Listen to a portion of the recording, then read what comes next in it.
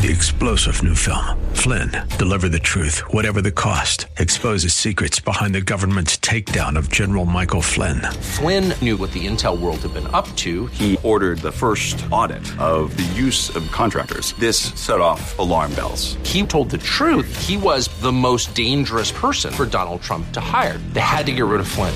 Flynn, deliver the truth, whatever the cost. Available now. Watch it today. Go to salemnow.com. salemnow.com.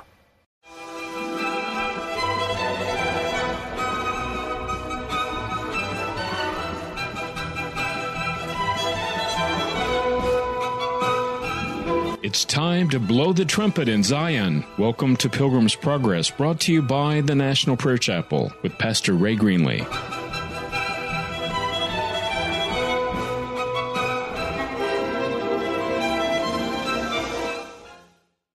Oh Lord, would you come now? Would you move in this house? Would you let the human spirit be set aside? And would you cause your Holy Spirit to lift Jesus up? For Lord, we've come to this house for Jesus.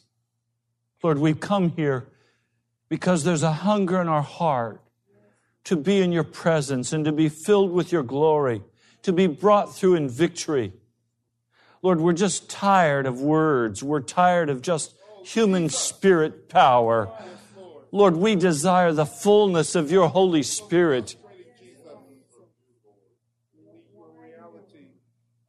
Lord, would you just remove now the veil from our eyes and uncover our hearts, Lord, regardless of what's in them, uncover them and let the glory of your presence shine in. Thank you, Lord. Lord, let me just step back and you step forward. So, Lord, the utterance tonight would be of your Spirit, without flesh. Lord, bringing the coals from the altar, the hot coals, Lord. Thank you, Jesus. Thank you, Lord. I pray in your holy name. Amen. The message the Lord has given me tonight is entitled, The Reward of Consecration. The reward of consecration. Have you ever noticed when you're about to go do something for the Lord Jesus Christ, the strangest eruptions will occur in your life? The water will run over the bathtub, have a fight with your husband, tempers will flare. Have you ever noticed after you're finished doing something for God, suddenly it seems like every door is open and the enemy comes sweeping in on your life and you're saying, why is this happening to me? The answer is found in consecration. I want to walk with you through the reward of consecration because I want you to receive this reward. I want you to have a testimony regarding the reward of consecration. This is not something that can be done in the flesh. This is something that must be done in the Spirit. We must begin where all consecration begins, and that is in crisis. If you have no crisis in your life, you are very unlikely to enter into consecration. Consecration to Jesus Christ is not something the human heart is wired to step into in time of peace. For some reason, the Lord knows He must bring upon us these times of great testing. And as He brings these times of testing, we then have the opportunity to step into consecration. As long as we're fat and happy in the world, things are going our way, life is a bowl of cherries, and there are no pits, there will be no consecration. The devil will just sweep us on, and we'll live the good life, and we'll go to hell. So consecration always begins in crisis. And the crisis we'll speak about tonight was in the life of Jacob and his grown sons and his daughter, the daughter of Leah. They're in the land of the Canaanites. They have been promised that this whole land will belong to them, but yet they are wanderers and strangers in this land. They are in this land by faith. They are aliens in the land God has promised to give them as an inheritance. And Leah's daughter, Dinah, decides she's going to go out and visit the women of the land. And so as she is going out to visit the women of the land, a man sees her and he attacks her. He rapes her. And he sends a message then to Jacob saying, I want to marry your daughter. Well, Jacob says nothing until the sons come home. And then he tells the sad story of their sister being dishonored, raped, treated like a prostitute. And they're filled with rage. They are angry. And so messengers come and they say, we want you to intermarry with us. We want you to settle with us. We like you. You're our kind of people. Of course, he's very wealthy. They want his livestock. They want to do business together. So a meeting is set up. And the brothers deal dishonestly with Shechem and the family. And they agree to intermarry with them. But first, all of the men have to be circumcised. They say, let's do it. It's a good business deal. So all of the men are circumcised. This whole town. And then Simeon and Levi take their swords and they go in and attack these people. And they kill all the men. The other brothers join and they take captive all of the women and the children, all of the livestock. They ransack the place. They burn it down. And now there's a crisis. Now listen to what Jacob has to say in Genesis, the 35th chapter. We'll begin reading with verse 30. Then Jacob said to Simeon and Levi, you have brought trouble on me by making me a stench to the Canaanites and the Perizzites, the people living in this land. We are a few in number, and if they join forces against me and attack me, I and my household will be destroyed. They replied, should he have treated our sister like a prostitute? Now you have the perfect setup for consecration to begin to happen. What kind of crisis has God brought into your life? You see, we say the devil did it. The devil's attacking me. You know, the devil gets a whole lot of credit for stuff he doesn't do. It's usually not the devil. It's usually our own wicked souls. It's our own wicked hearts. And God engineers this to expose our own wicked hearts. He sets it up so that we'll see who we are. And when we get angry and our fists are balled up and we're ready to go to war, suddenly we're in a perfect opportunity for consecration. When you're sleeping, there will be no consecration. So I ask some of you tonight, you've come in crisis. And you've been saying the devil was doing it. It wasn't the devil at all. God did it. Or he allowed your own wicked heart to create the situation. And he didn't step in and stop it. Because he wanted you to see your heart. so that you would have an opportunity to gain the reward of consecration. God steps in at that precise time when everything appears to be lost. When it looks as though we're going to destroy ourselves in a fit of rage, we're going to destroy our marriage, we're going to destroy friendship, we're going to break everything around us, God steps in at just that moment. His timing is exquisitely timed to bring consecration. Now watch what consecration is. God said to Jacob, chapter 35, verse 1, go up to Bethel, settle there. Build an altar there to God who appeared to you when you were fleeing from your brother Esau. He's saying, now wait a minute, in the midst of this crisis, would you remember where you came from? Would you remember when I met you? Would you remember when you saw a vision of a great stairway reaching up into the sky, and I spoke to you from that tall stairway?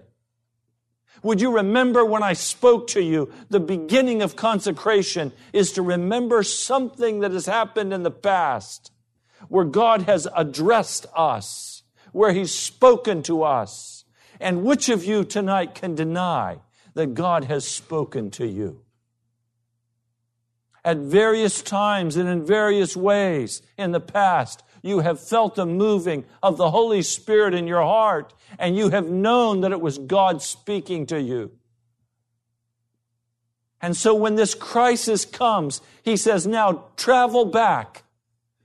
Remember that place. Go back there. I'm going to meet you. And so they go back to Bethel. Jacob said to his household and to all who were with him, get rid of the foreign gods you have with you, and purify yourselves, and change your clothes. Then come and let us go up to Bethel. In other words, you can't just go back and expect God to meet you again in the same place He met you in the past if you take your sin with you. Because now you have more of an experience of the presence of God in your life. You've watched as He has worked. You've watched His miracles. You've seen Him move in your heart. You've watched as He's softened your heart. So He's saying to you now, look, let's deal with these idols once and for all. Come back and meet God at Bethel, but before you go to Bethel, drop your foreign gods off. Don't try to take your foreign gods back with you to meet with God. Remember that attitude you've been carrying? That self-righteousness that you carry? Those quick words of judgment that flow from your mouth? That excuse, that vindication? He's saying, just drop that off on the side and come on to Bethel. You don't need to accuse anybody anymore because you're the one God has the finger on. See, here's the problem. When crisis comes, we always think it's somebody else's problem. And the first step of consecration is to recognize it's not somebody else's problem, it's my problem. And God is saying to me, come back to Bethel. Come back and meet me where I once met you before, but don't come into my presence carrying your idols. Drop them off. You don't need them. I'm going to be there for you. So let your idols go. Some of you have idols that you constantly sit on. They're those little idols. They seem innocent. They just somehow bring comfort to your soul. He's saying, drop them off. Change your clothes. In other words, go take a bath. In other words, as you're going to go back now and you're going to meet with God, don't come into His presence dirty. Take a bath. Wash your clothes. Now, you all recognize that the way you do this is by getting on your face before God and being absolutely honest with Him about how you feel and what you think and where you're at, so that you pour out before God all of these false idols that you've been carrying, and you tell Him what they are, and you say, I give them to you, Jesus. I give you authority over these things. You take them. And you also say to Him, I'm tired of my dirty clothes. You wash me, put clean clothes on me. I can't do it. If I try, I'm like a little boy playing out in the mud, and I'm trying to wash myself in the mud puddle. And what would happen? I'd just get dirtier. So this is a process of coming into the presence of God and just getting on my face. You don't have to have the crisis. But the crisis comes because we get in neutral. And we think everything's okay. And we think we can just go ahead and do what we want to do. And because we're neutral, because we're not pressing into God, because we're walking in uncleanness, then God lets that crisis come, or God even brings that crisis to reveal a mirror to us so that we can see our inner heart. Jesus didn't need a crisis to be consecrated. He went down into the waters of baptism when he wasn't even dirty. But he knew that he was going to go out in that desert and meet God. And he went into that desert clean, even though he wasn't dirty when he went into the water. What I want you to hear tonight is that as you desire consecration, as you desire to go to Bethel and meet with God, get on your face before Him and just let down all the pretense. Get honest with Him. Lay it out clear so that He knows and you know that He knows. Now watch. Verse 3, then come. Let us go up to Bethel, where I will build an altar to God. There's only one reason to build an altar to God, and that's to offer a blood sacrifice. Well, the blood sacrifice was on Calvary's tree. You can't get to consecration without going through the cross. You get on your face and you confess your sin and you repent and you cast aside those dirty clothes that you've been walking in, but there's still a cross to get through. You can't get to consecration. You can't get to Bethel without going through a cross. That cross means you're going to die to your own way. You're going to die to your agenda and your schedule. You're going to die to what you think. And you're going to let Jesus Christ rise up in your heart. My place is not in front of the television. My place is not over at the store shopping. My place is not on the golf course. My place is not fishing. I love it all, but that's not my place. My place is in my prayer room. And when the Lord speaks to me, He always says to me, go to your place. I'll meet you. Do you have a place where God meets you? Or do you have a place where the devil meets you? Where your heart is. Where your heart is. That's your place. For some of you, your place is work. For some of you, your place is your car. You love the freedom of getting in your car and putting in the music and just cruising. My place is my prayer closet. I was pleased when a brother came in the house and said to me, Pastor, could I see your prayer room? Not many people ask to see the prayer room. Not many people get to see the prayer room. Because only those who have a heart are invited to see it. It's not much to look at. It's not very big. But it's a lot bigger than it looks.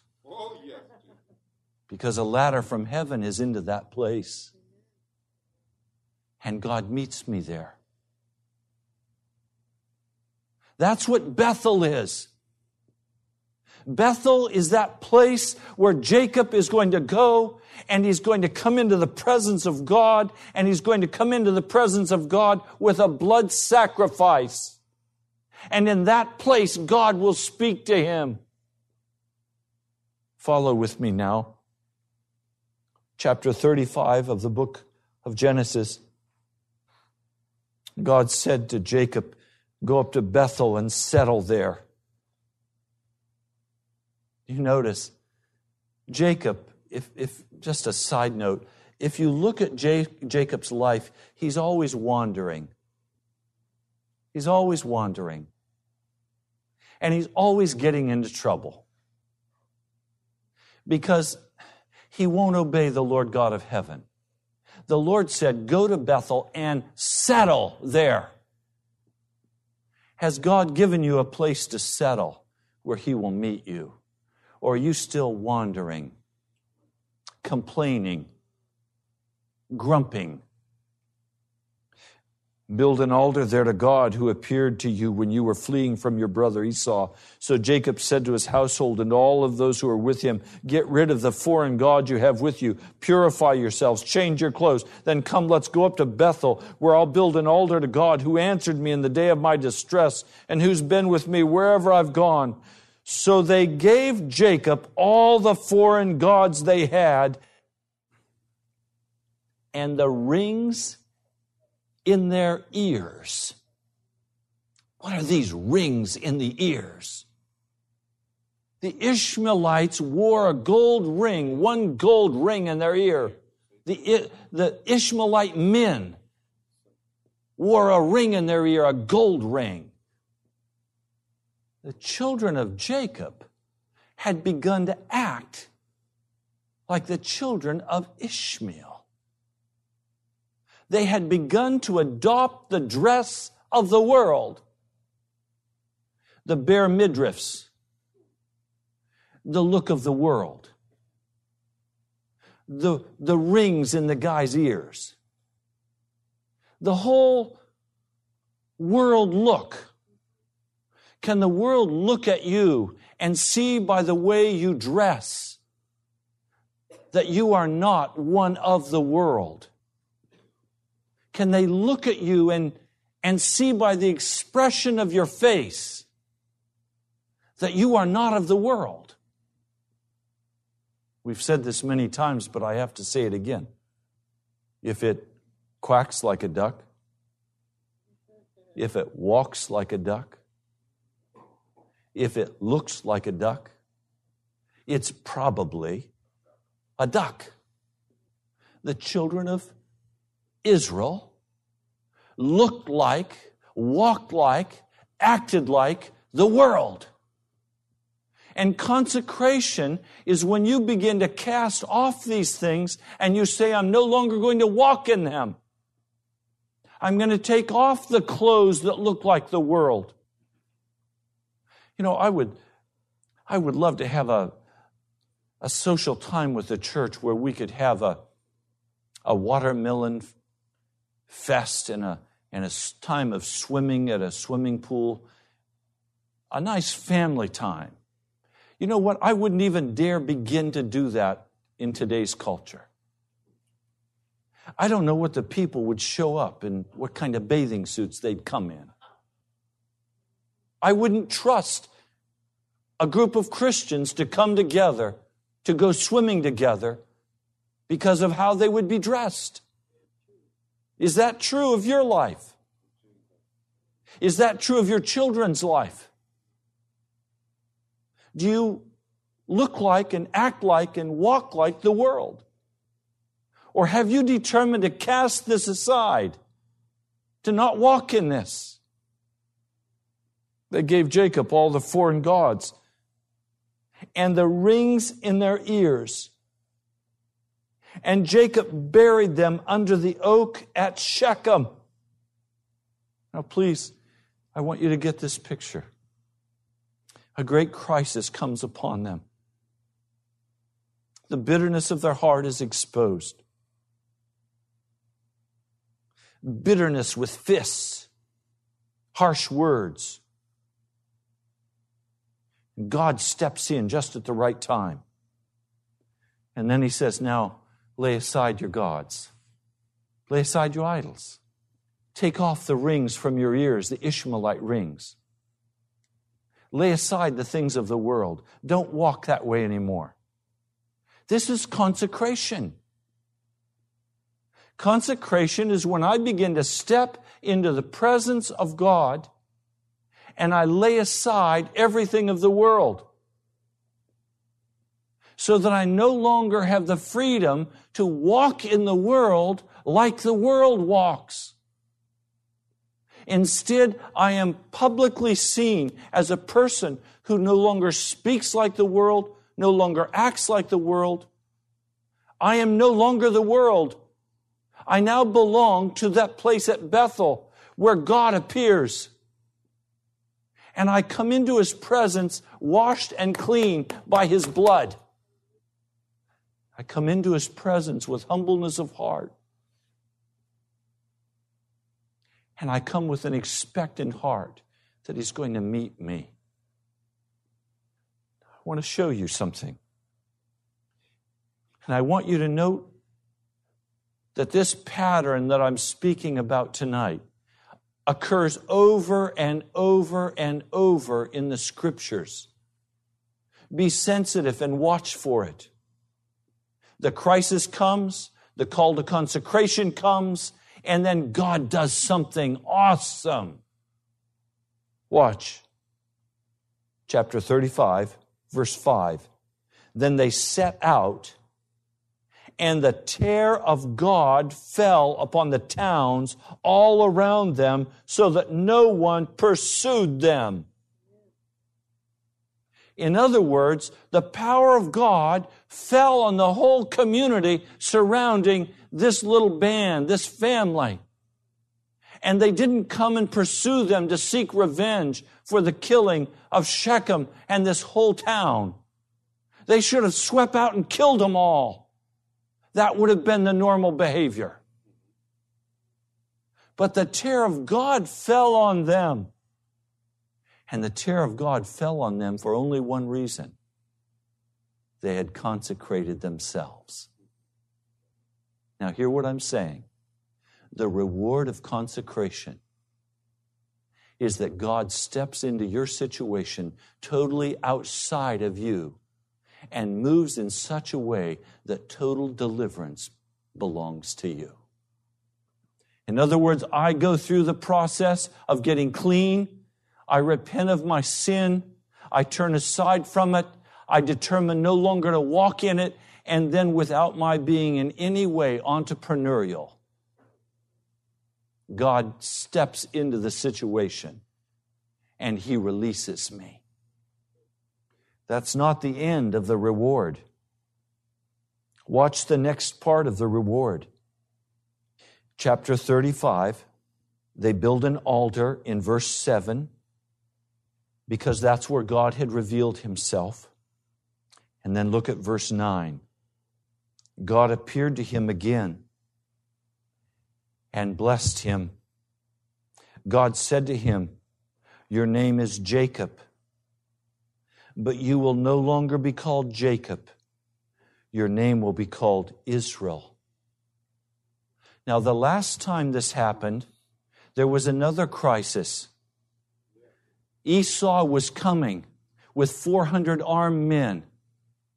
And Jacob did everything he could to arrange in the human realm a bribe for his brother. But in the middle of the night, Jesus comes down and grabs a hold of Jacob and begins to fight with him. And they fight all through the night. And finally, as they wrestled through the night, Jesus reaches out and touches his hip and throws it out of joint. And suddenly Jacob realizes who he's fighting with.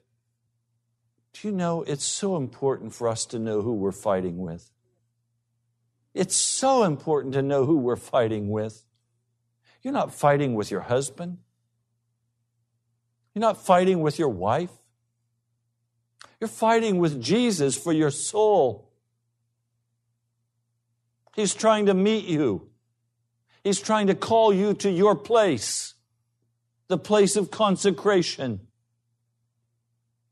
So Jacob comes up out of this place, and when his brother meets him, they embrace and they kiss. And there is no animosity between them. What an incredible miracle of God. And now he has a new name. In this wrestling with God, he has been given a new name, and his name is Israel, meaning overcomer. But after he became an overcomer, he slid back into old Jacob stuff. And so God brings another great crisis onto his life. Have any of you been slipping back into the old Jacob stuff? You know what Jacob means? Heel grabber. I'm going to grab for myself what I think I want. I'm going to grab from my family what I think I want. I'm going to grab from my friends what I think I need. I'm going to grab at work what I want. I'm going to grab whatever I have to grab to take care of myself. We slip back into this Jacob role. Now listen. This should encourage your hearts. If Jacob could slip back and become a heel grabber again, and God didn't cast him off, he's not going to cast you off either. Instead, he'll bring another crisis to your life. And as he brings the crisis, your life will be exposed, and then you'll begin to cry out to him, and he'll say, go to your place. Some of you have a difficult time praying. I can tell you why. It's not a difficult question. When you have difficulty praying, it's because you've satisfied yourself so much with the Ishmaelite earrings that you have no interest in the living God of heaven. And it means you're about to be set up for an incredible crisis. Because God will only tolerate your being a Jacob for so long. He'll only tolerate your being cunning and crafty and grabbing and greedy for so long. And then he's going to step into that deal and he's going to say, no, you belong to me. I own you. And he's going to bring that crisis on your life. And then you're going to be weeping and moaning and wailing and saying, oh, everything's so terrible. Why is this happening to me? Why is life so hard? Well, life is so hard because you became Jacob again. And Jacob is always grabbing. So we find this reoccurring time after time in the Scripture. God will bring the crisis. He'll bring us through and He'll give us a new name. And then we go back into our normal way of life and we begin to get cold of heart and we slip back into this old Jacob way of living. And then God has to bring another crisis upon us. And in that crucible of crisis, there is the possibility once more for us to become Israel, overcomer. And the Lord God of heaven then speaks to us. God appeared to him again and blessed him. And God said to him, your name is Jacob, but you are no longer to be called Jacob. Your name will be Israel. So he named him Israel. And God said to him, I am God Almighty. Be fruitful and increase in number. A nation and a community of nations will come from you, and kings will come from your body. The land I gave to Abraham and Isaac, I give to you. And I will give this land to your descendants after you. Then God went up from him at that place where he had talked with him. And Jacob set up a stone pillar at that place where God had talked with him. And he poured out a drink offering on it. And he poured oil on it.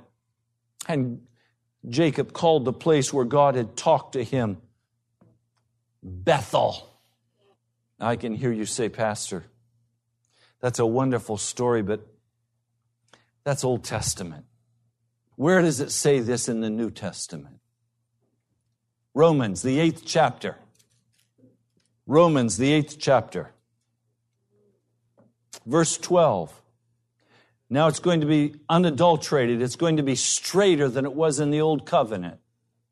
Everything in the New Covenant is drawn into focus so that we can see it clearly. There is no excuse now. Everything was symbolic in the old covenant. Now, the glory of Jesus lights our way so we can see. There's no reason to be blind anymore. Now listen to the word.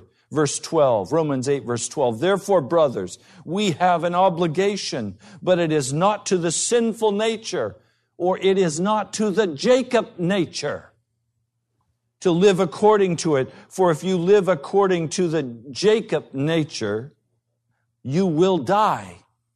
But if by the Spirit you put to death the misdeeds of the body, you will live. That only happens at Bethel. You only put to death the misdeeds of the body when you go into the prayer closet with Jesus Christ and you let the blood of Jesus wash you clean. And when that blood washing happens, then I tell you, the Lord God of heaven will begin to speak to you about your future. Some of you want to know, oh, do you have a word for me? Yes, I do. A very simple one, repent. Oh, but Pastor, I want a word from you about my future. If you don't repent, you'll go to hell. That's the word. If you repent and turn aside from your wickedness, you'll go to heaven. That's the word.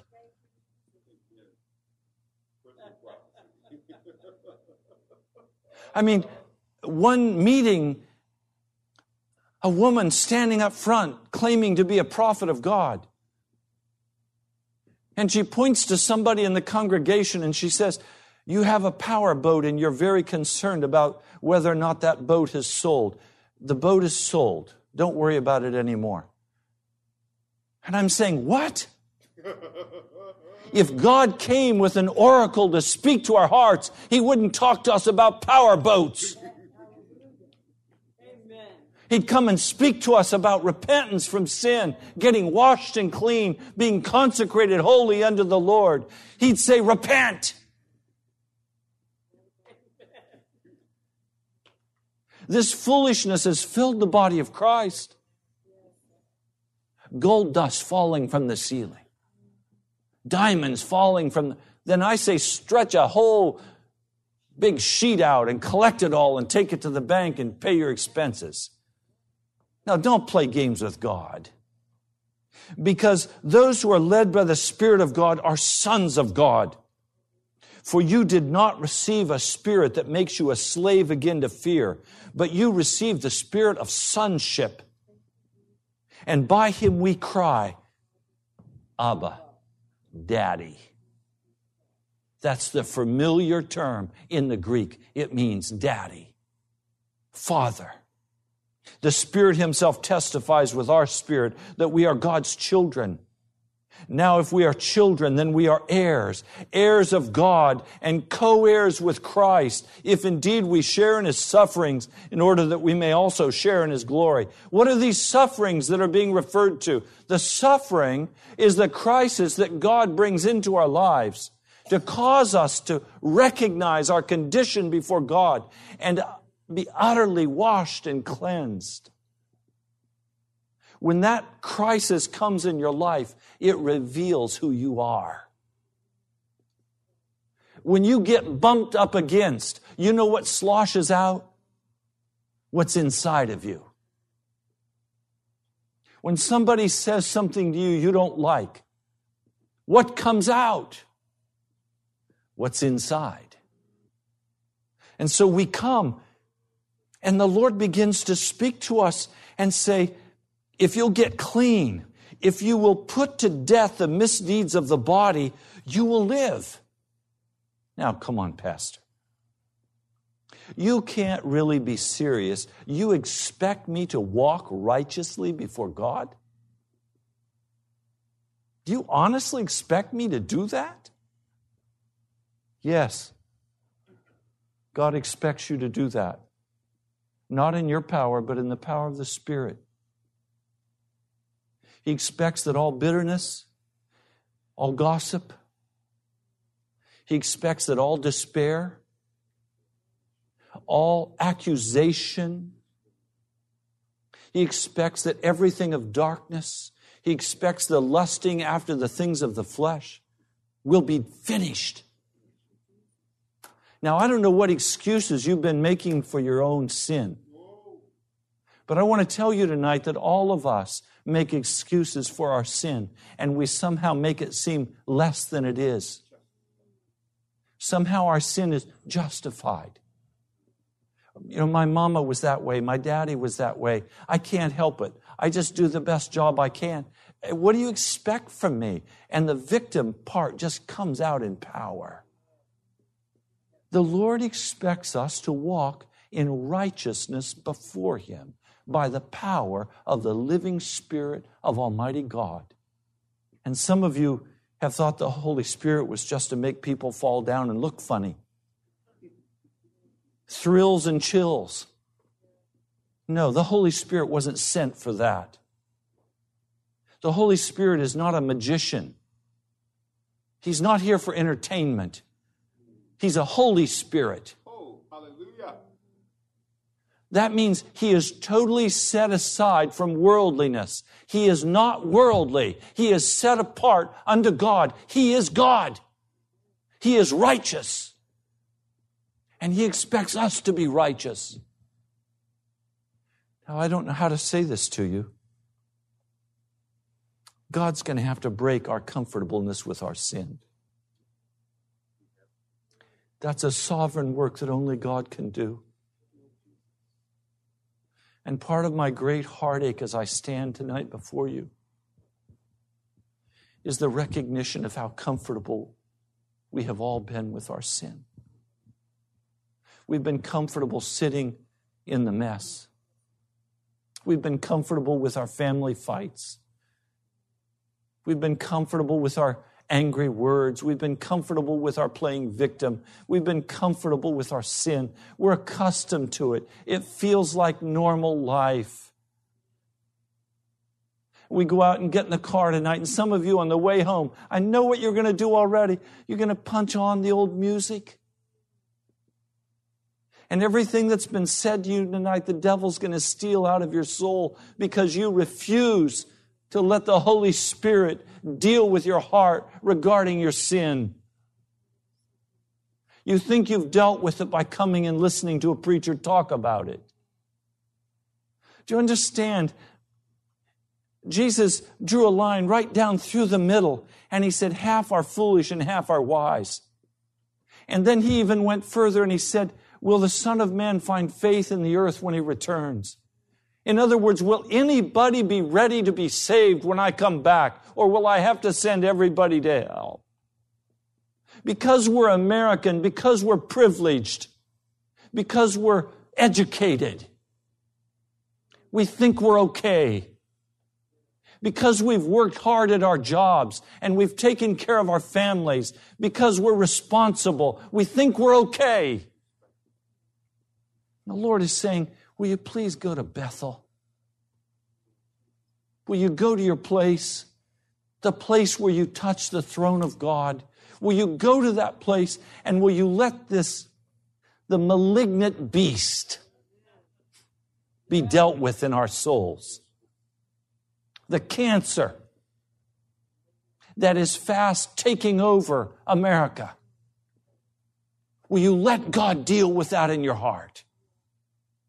He can only do that in the prayer closet. We don't pray because we don't need to pray. We don't pray because the crisis has not come upon us so hot that we think we can get through. And the Lord's heart tonight is saying, could I talk to you about your future? Do you remember when God spoke to David about his future? And David went in and sat before the Lord and he said, Lord, who am I that you would talk to me about my future? He was overwhelmed to the point of tears. And now Jesus comes and He sits down with us and He says, could I talk with you about your future? If you're willing to suffer, if you're willing to turn aside from this sin, if you're willing to give up the world, I'm going to make you my co-heir over the kingdoms of the earth. That's what it says right here in Romans. He says, verse 17, chapter 8, now if we are children, then we are heirs, heirs of God, and co-heirs with Christ, if indeed we share in His sufferings, in order that we might also share in His glory. What does it cost you to be a Christian? What price have you paid for following Jesus? If you've paid a price, that's your testimony. If you haven't paid a price, you have no testimony. Because you have no victory. Victory comes at a price. It means you have to take that Ishmaelite ring off your ear. And you have to bury it in the ground. You can't bank it. You have to bury it. It means you have to wash your clothes. It means you take a bath. It means you have to be transformed into Israel. Overcomer. I consider that our present sufferings are not worth comparing with the glory that will be revealed in us. The creation waits in eager expectation for the sons of God to be revealed. You get the picture. Standing on tiptoe, watching for you to come through in victory in Jesus Christ. Will you go to the prayer closet, brother, sister? Will you go to the prayer closet and will you get this work finished? Will you go to Bethel? If you will go to Bethel, you will receive the rewards of consecration. God will move in your life with majestic power, bringing you release from every sin. He will bring you into places of green pastures. He will bring peace to your soul. He will still the demons that taunt you. He will release you from being a heel grabber, and He will establish you as an overcomer. He will do it by the power of the blood. But you have to go to the prayer closet, and you have to fight it out with God. Verse 23, and we close here. Not only so, but we ourselves who have the first fruits of the Spirit groan inwardly as we wait eagerly for our adoption as sons, the redemption of our bodies. In other words, the law of the Spirit of life says that when I plant a seed in the ground, a seed doesn't grow up. A plant grows up. We plant ourselves in the Spirit, and the same old spirit man doesn't grow back up, subject to all of the sin of life. But what grows up is a victorious Christian, walking in power at the anointing of the Holy Spirit. And then that victorious Christian, walking in the Spirit, is groaning inwardly as we look forward to the coming of Jesus, when this body will be likewise planted and we will receive a spiritual body. Oh, I tell you, I am homesick for Bethel. And I was just there this afternoon. I am homesick. I crave. In fact, Brother David Wilkerson calls it his craving room. Remember that? His craving room. He calls it that because every ounce of his body, every ounce of his soul desired to be in his prayer closet. That's where the joy of life is found, in the presence of Almighty God, listening to Him, worshiping Him, walking in Him, experiencing His glory. But we can't stay there. He sends us out to do His mission and His work, cleaning the house, doing the job, selling the cars, working at the software company, teaching the children.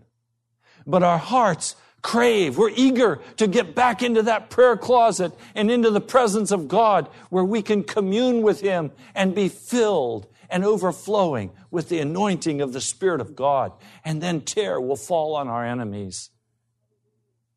Do your enemies fear you tonight? Or do you fear your enemies? If you're fearing your enemies, it's because you have not spent time in Bethel. And it's time to go to Bethel. Thank you so much for joining us today. You've been listening to Pilgrim's Progress, brought to you by the National Prayer Chapel in Woodbridge, Virginia. Write to us at the National Prayer Chapel, Post Office Box 2346, Woodbridge, Virginia 22195, or visit us online at nationalprayerchapel.com. God bless you. We love you.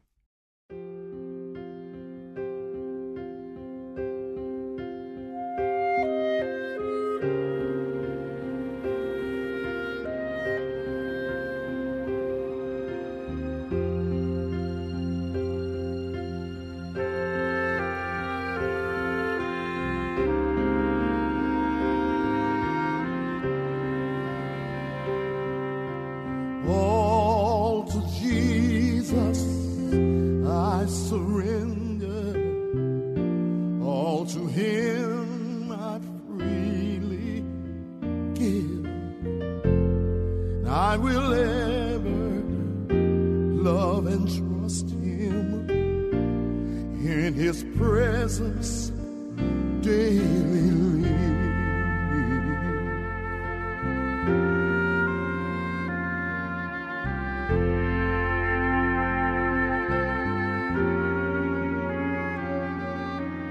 All to Jesus I surrender.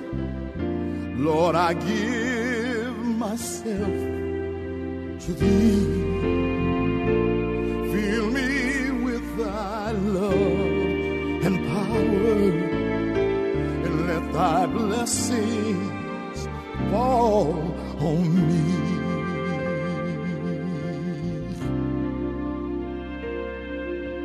I surrender I surrender all to Thee, my blessed Savior. I surrender all.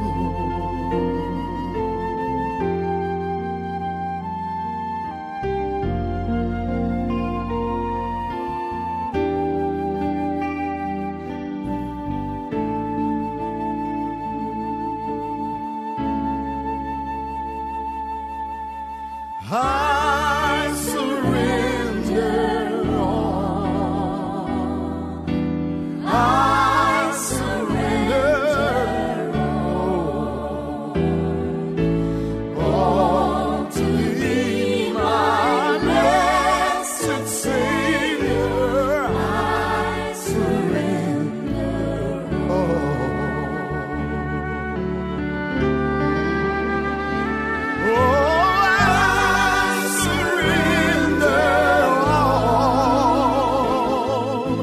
I